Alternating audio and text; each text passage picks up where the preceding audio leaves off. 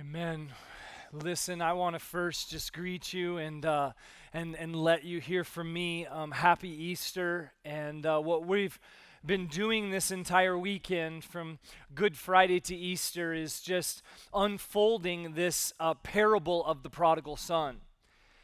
And I'm thankful for the opportunity to communicate this because the overarching message of this parable is simply this: two words, an invitation, unbelievably profound from the God of the universe, is simply this: come home. Come home. And what the parable of the prodigal son does, as you've seen already in part, or maybe in your own study of it, is that it shines a bright light on the glory and the goodness of the risen Christ and the victory that we can have in the resurrection. Because of who Christ is and what he's done, the invitation can go out to all people to come home. And so what we're going to attempt to do in this time in this message is just shine a light on it a bit for you. And our heart and prayer is that this would impact you right where you're at. You know where you're at. Even more than that, God, through the work of his Spirit, knows exactly where your heart's at a variety of levels in all ways. And so before we begin, let me just pray for us. God, I'm so thankful for your word and the way that you use these parables to teach us some very important lessons about the gospel.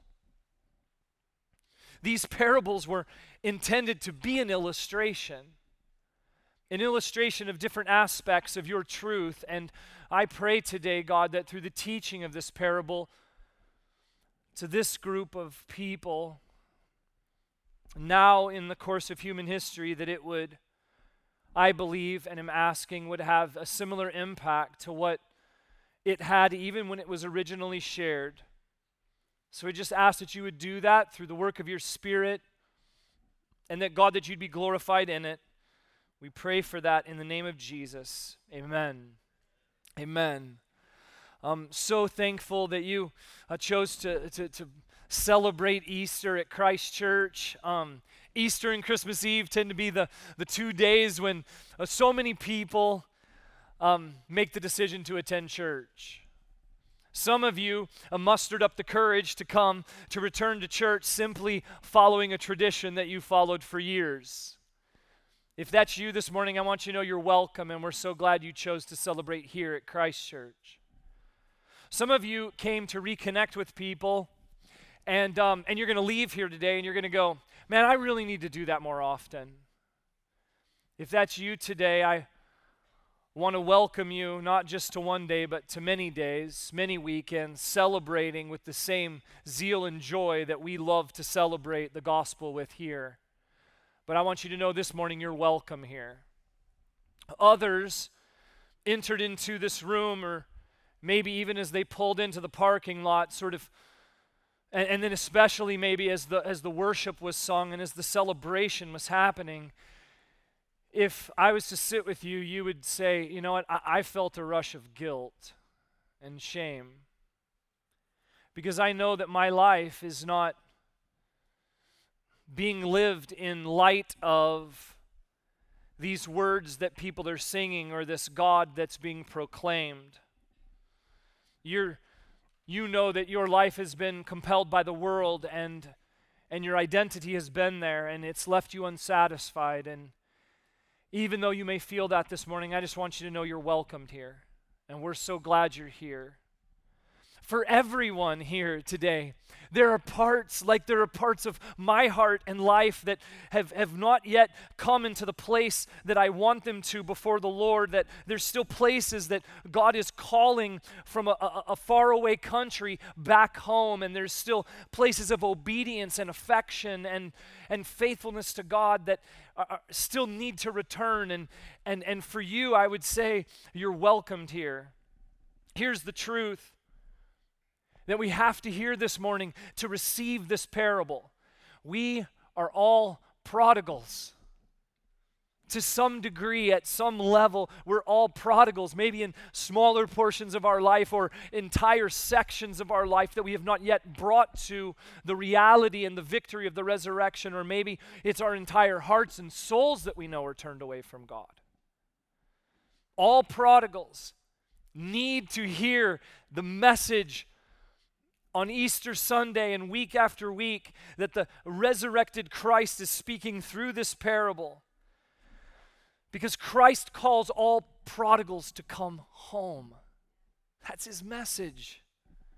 And home is not just entering into a church building. That's not home.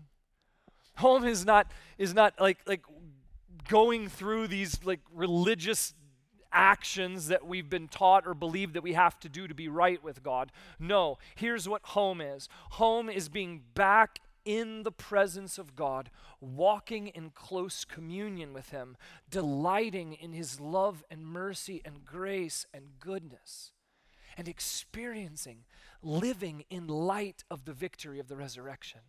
That's home. That's home. And so I want to walk through this parable, and I want us to respond to this call to come home today and find the victory of the resurrection of Jesus Christ, not just something we proclaim, but something that I'm living in. So we just watched the parable of the prodigal son, this little cartoon of it, and that comes from Luke chapter 15, and we're going to be looking at a few parts of that parable this morning, and some that weren't included in that video, so you can turn in your Bibles there to Luke 15. And on Good Friday, what we talked about is we unpacked that there's this younger son who goes into a far country, takes his father's inheritance, and just wastes it. Reckless living, completely going after his own desires. And he gets to this place where he's like looking at pig food, going, that sounds nice. And we talked on Good Friday about how that's where sin leads, right? It leads us to places where we're like, how did I get here? How am I desiring that? Especially when you're in this place of being completely desperate and still hungering for more, knowing it won't satisfy. And then you consider that the Father has offered you the perfect, abundant provision. And on Good Friday, we talked about that abundant provision was Jesus Christ, sent into the world, and his provision was shown for us in his death on the cross. And so then when we realize that, our only move, when we're awakened to that again, is to come and confess and be willing to receive whatever God would give to us. But we just want to come home. We just want to come home when we see it rightly. And so the call of this parable in this sermon is simply this, two words, come home. And there's some lessons from this parable to help us come home. To help us be encouraged to come home. The first lesson is this: come home without delay.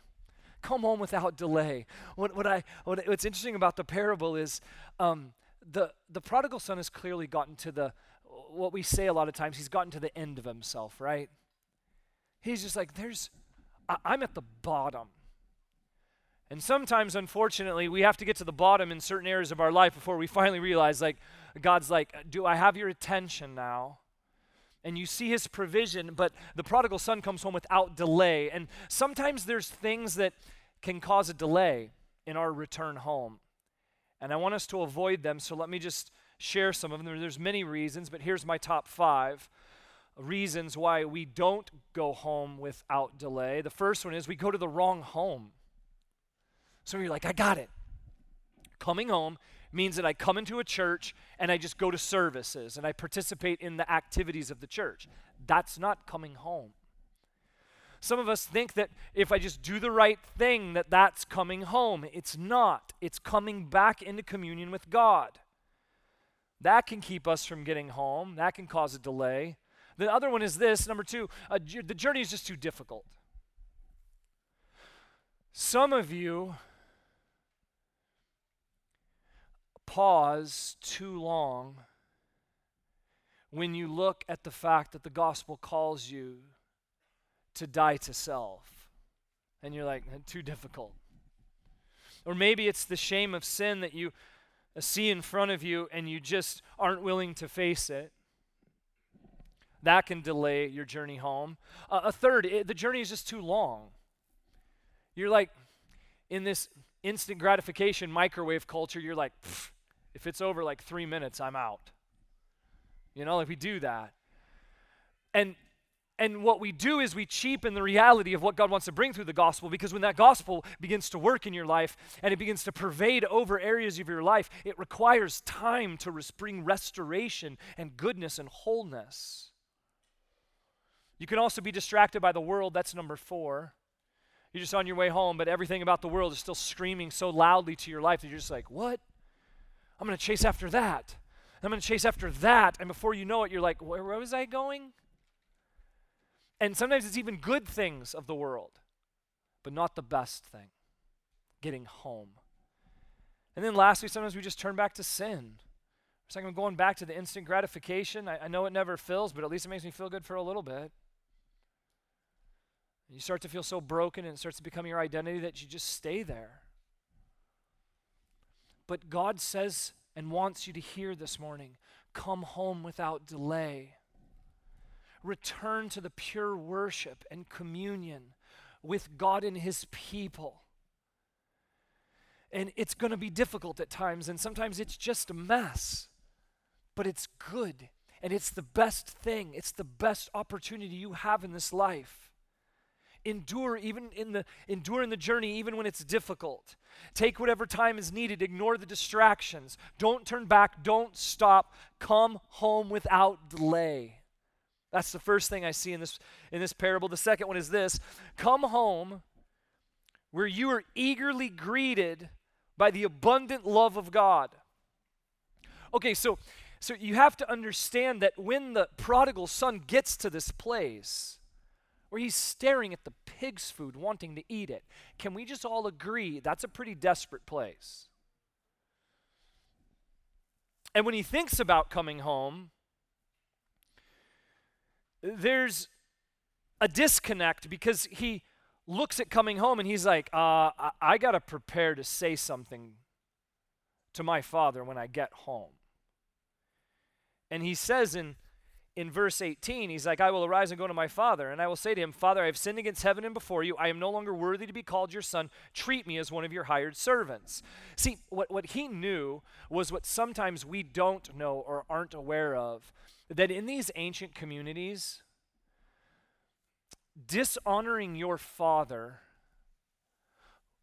was a punishable offense. There's places in the Old Testament that even allude to the rejection of the father and the parents could lead to the punishment of stoning. Okay, so kind of a harsh punishment by today's standards, certainly. And so you got to understand that when the prodigal son makes this decision to go home, it's not like, oh, it's going to be sweet. Mom's going to have some food for me and dad's going to be there ready to receive me. No. In these ancient communities, dishonoring your father could lead to serious punishment. And so instead, imagine the prodigal son on his way home, just feeling the weight of, the weight of guilt and shame, and thinking, like, he's going to be ashamed of me. He's going to be angry at me for what I did. We have to understand the gospel and our relationship with God, we have to see this clearly. Micah, come on up. For those of you that don't know, I have 2 sons and 2 daughters, and Micah is my younger son. And I want to make sure that you see clearly this morning. When the son started to come home, his head would have been down. The weight of his failure. He had taken everything his father had given him, and he had wasted it. And imagine the weight on his shoulders as he's approaching home. But the scriptures say in that parable, it says that the father saw him from a long way off. And you notice what it said? It says, and he felt compassion. Let me just unpack that word for you a bit. It means that he did not feel some sort of like, you got what you deserved. The father wasn't disappointed with him, wasn't like, not my son. The father wasn't like, yeah, that's your mother's son. He didn't try any of that. He didn't condemn him. He wasn't like, I'm going to make you pay for what you've done. I'm going to make you earn back favor. You've got to do something to deserve my love. No, the scriptures say that he started to run to him. He started to run to him. Why? Because God's love, it initiates, it moves, and it rushes. But listen, church. This would have blown the hearers who would have heard this parable. It would have blown their minds. Here's why. Because the patriarch of a family didn't run. He sort of stood off in his robes, and he had a level of dignity and esteem. They didn't hike up their robes so they could run. But that's exactly what the father did. And he ran and he embraced his son. And he drew him close and he kissed him. And I know you love that. And he held him so close. Why? Just that embrace and the kiss was a symbol in this parable that the reconciliation had happened and forgiveness had been shown. And the sweetest part of this moment is that the father didn't see his identity based on his sin. He saw him as a son. And he embraced him and he loved him and he shouted to all prodigals, "This is the abundant love of your Father to you." Thanks, Micah.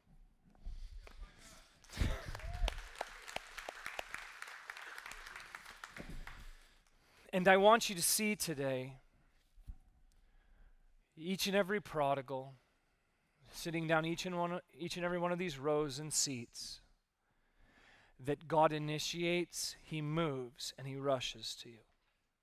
Don't believe anything else that you've been taught or learned, maybe from your earthly father or another person in authority, maybe even from someone who's mistakenly communicated to you something that is the opposite of the gospel truth.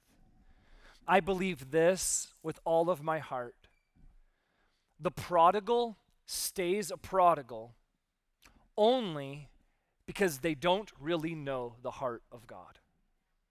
You can write this down.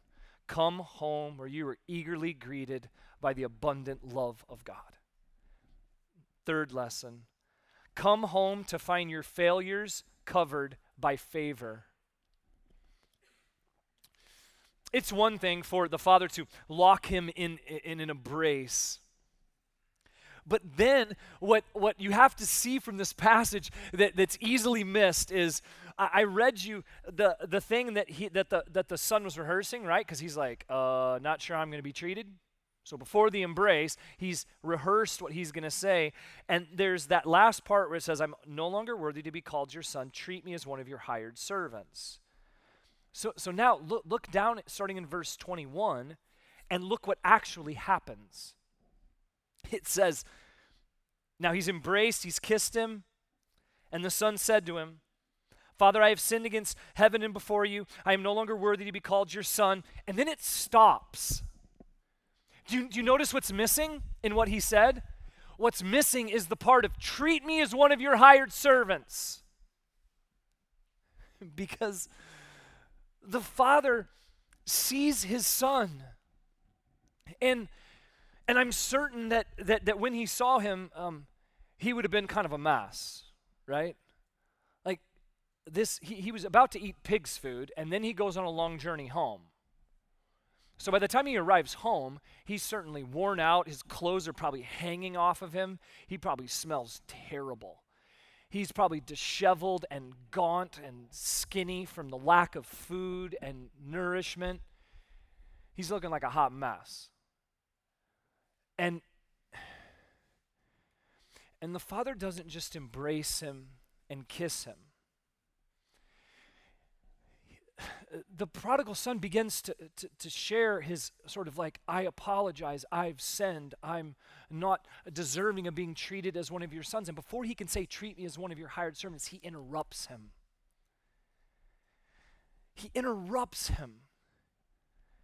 Because the Father knows his heart. He's already declared his forgiveness. He doesn't hesitate, and nothing else needs to be earned. It's already complete and total. Before the prodigal can ask to be treated like a servant, God showers him with favor. The unbelievable grace of God is on display here. He doesn't say, man, it looks like you got what you deserved. Have you learned your lesson? Or you're going to have to earn favor back from me. You know what? I don't really trust you. You're going to have to start as one of my hired servants, and maybe you'll earn your status back. No, look what the scriptures say. He interrupts him. He doesn't even let him say that. And he says, but the father said to his servants, the ones who he was about to identify with, and he goes, bring quickly the best robe and put it on him. Putting the robe on the son at that point would have been a symbol. He has all of his status back as a son. He is fully restored, fully reconciled, completely forgiven. He's mine, and I'm proud of him. Second, he gave him a ring. A ring designated the fact that he was like, you are now back in relationship with me. You're back in communion with me.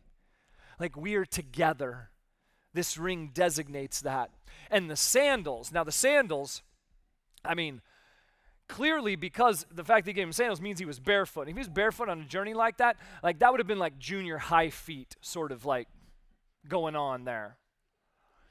And when he gives him the sandals, most commentators say that what he was pointing to there was that, remember he had wasted all the inheritance and the wealth of the father, that he was actually saying, through giving him sandals, he was saying, you're welcomed now back into all of my wealth and all of my blessing. I mean,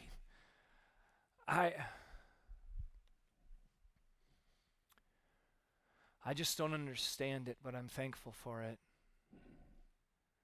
On Good Friday, we had a trough up front to symbolize how sin leads us to a place far from home. Sin leads us to a place where we start looking at food that pigs eat and think that we would like it. But today, that trough is covered. It's covered by something that symbolizes the favor of God towards you in the gospel. That because of the grace of God and because of the blessings of salvation, the place where you once looked at your sin and identified with it can now, through the work of Jesus Christ, cover that sin, and it can be a place where, out of the blessings of salvation, now you can be with God, have communion with him. Come home to find your failures covered by favor. You don't earn your right to be forgiven. You don't achieve enough rightness to be declared righteous before God. Christ in his death on the cross has covered your failures with favor. He's placed over your life the identity that you're righteous before God, so that then out of the joy of that, out of the grace of that towards you, you will come and sit with God in communion and eat with him and drink with him and let him speak his truth over your life and direct it. Man, the favor of restored relationship with God. And in that relationship with him, in communion with him, what he does is he walks back through all of your failures and wants to speak restoration over you and wants to say, child, you don't have to go there anymore. I've got something better for you. And sitting with him and dining with him is the place where your dignity can be restored and your purpose given back and the flood of blessings. And if you think in processing through this that it's undeserved, it is. But that's grace. It's unmerited favor.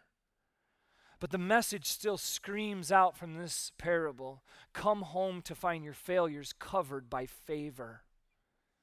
Then this next lesson, you got to read with me, starting in verse 25 to get this one.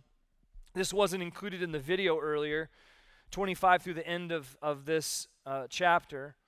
It says, now his older son. So he's got this older son. Where's he been at? Well, he was in the field working, being faithful, obedient son. And as he came and drew near to the house, he heard music and dancing. So he's like, man, I must have missed the invitation to the party.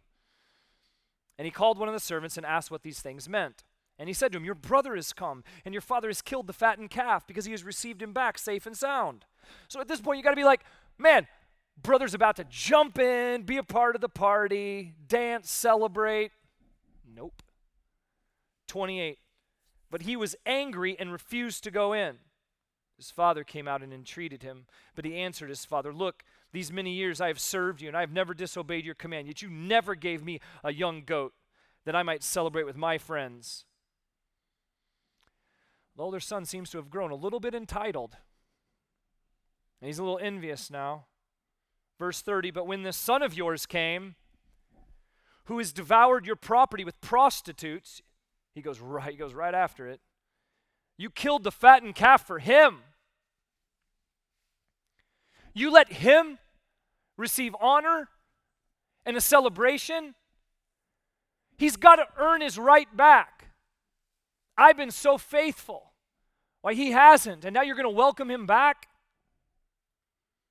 And he said, the father said to him, son, you are always with me, and all that is mine is yours. You've had access. You've known the truth. And then he says, it was fitting to celebrate and be glad, for this your brother was dead and is alive. He was lost and is found. And so what you have to process through at this point is you have to go, what is being represented from this older son? And I think right into the religiosity so often found in our world, and particularly sometimes in this area of our world. I believe that the older son represents the religious.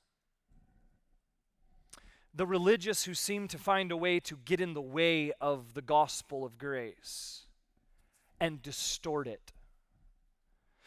They distort the grace and love and mercy of God. They seem to want judgment before favor. Have you met anyone like that? They sort of believe that you must earn your salvation, and they've got the list of all the things that you need to check off before I'm going to fully welcome you. They think that relationship with Jesus is just doing what is right, and if you do what is right, you will find the approval that your heart longs for. The religious, honestly, they make it really hard for the prodigal to return. They would stand at the door and go, hey, are you up to the caliber of a person before you can come in the church and celebrate the resurrection of Jesus? They set unreasonable expectations before someone can come home. It is, and the Father says into this that it's right to celebrate and be glad. When the prodigal comes home, the Father sees that it is a resurrection moment, that it's the dead are coming alive, just like Jesus did. He was dead and now alive. He was lost and now found. And the lesson here is so needed. It's this: come home, because the volume of God's grace is louder than the accusations of the religious. Amen? The gospel is different. It's not religion. It's not a list of rights and wrongs. The world will always try to dilute it down or make minimal what the gospel is. Many in church do the same. It's captivated before conversion. I'm blown away by the identity of who God is, and even in this message, in this parable, his love and his grace captivated me, and I was converted to Christ. It's communion before conviction. It's celebration before change. That's the gospel.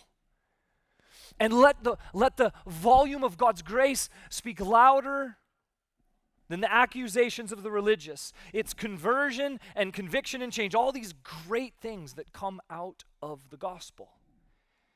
They come out of a restored relationship with the Father. They come by sitting here with God and drawing near to him. Do you notice that There is, I just can't imagine. I want to finish the story and see what happened to the prodigal son after he returned. But here's the thing. The transformation, the change came after the embrace. It came as a response to the favor. It's captivated before conversion. It is communion before conviction, and it's celebration before change. Come home, because the volume of God's grace is louder than the accusations of the religious. Twice the Father repeats it. 2 times he says, my son was dead and is alive again. The same thing that we proclaim about Jesus on Easter Sunday is what Jesus wants to do in your life, not just on Easter Sunday, but every day. Bring life out of death, bring life out of death. Church, this Easter, because of the resurrection of Jesus Christ from the dead, because of the message of the gospel that still extends to all the world, I am calling all prodigals, come home to live in the victory of Christ's resurrection. That's our last point from this parable. The power of the resurrection gives us hope that God can indeed, through the work of His Spirit, through the work of the gospel, bring life literally out of death. I could spend the rest of the day just talking to you about the ways He's done that in my life and in so many that call Christ Church home. It's one of the most beautiful things to see week after week. And then new layers of that begin to play out as we walk together and do life together. All because Christ already made the journey home to lead you home. He entered into a far country, and He died for your sin, and He was dead and then made alive in the resurrection. We just need to come to our senses like the prodigal did. We need to see these places that we've wandered, and we need to come home.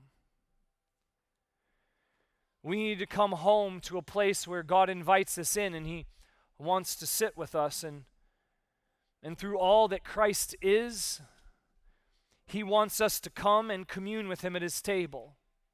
That's the level of access our God offers you. You're invited home to be with Him, to eat and be filled, to drink and be satisfied. Listen, this is great. You can take the cup of salvation because He already took the cup of judgment. And it's not just for future eternity. It's not just for some time after I die. It can be accessed right now and begin to change your life. Prodigals, come home. Some of you need to come to Christ for the very first time. Some of you have walked all around the truth of the gospel, but the reality is that your life has never been converted. There's never been a move. And what I want you to see through the love and the grace of God is something that's more compelling than the pig food that you're pursuing. And in a moment, when you see that, you can make a move and you can repent and believe and follow Christ. Some of you need to come home from wherever sin has sort of taken you and sort of drawn you away from communion with God. And you need to see that the love of the Father is unchanged towards you. His grace is still accessible. He's the one that taught us how many times we should forgive. Certainly, that's the truth of His heart towards you. So turn and come home and find the restoration and the reconciliation and the redemption in Christ alone. Consider how you need to come. Make a clear commitment before God today, and we're going to give you a chance to even respond and let us walk alongside you. But right now, would you just pray with me, and then the band's going to sing a song over us, and we just want to receive it and let it be our prayer and our declaration in response to what God has taught us. Let's pray together. God, I'm asking that in this moment, that the truth of the gospel, not just information to be known, but a relationship to be had, would captivate our hearts, would grab hold of our mind and compel it, would grip our affections and yield to it, so that we might come home and find your love just as present as the prodigal son in the embrace of his father, to find, just like the favor shown to that son, that same degree of favor and more shown to us.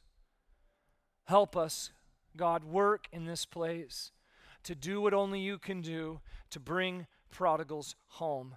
Continue to work. It's in Jesus' name we pray. Amen.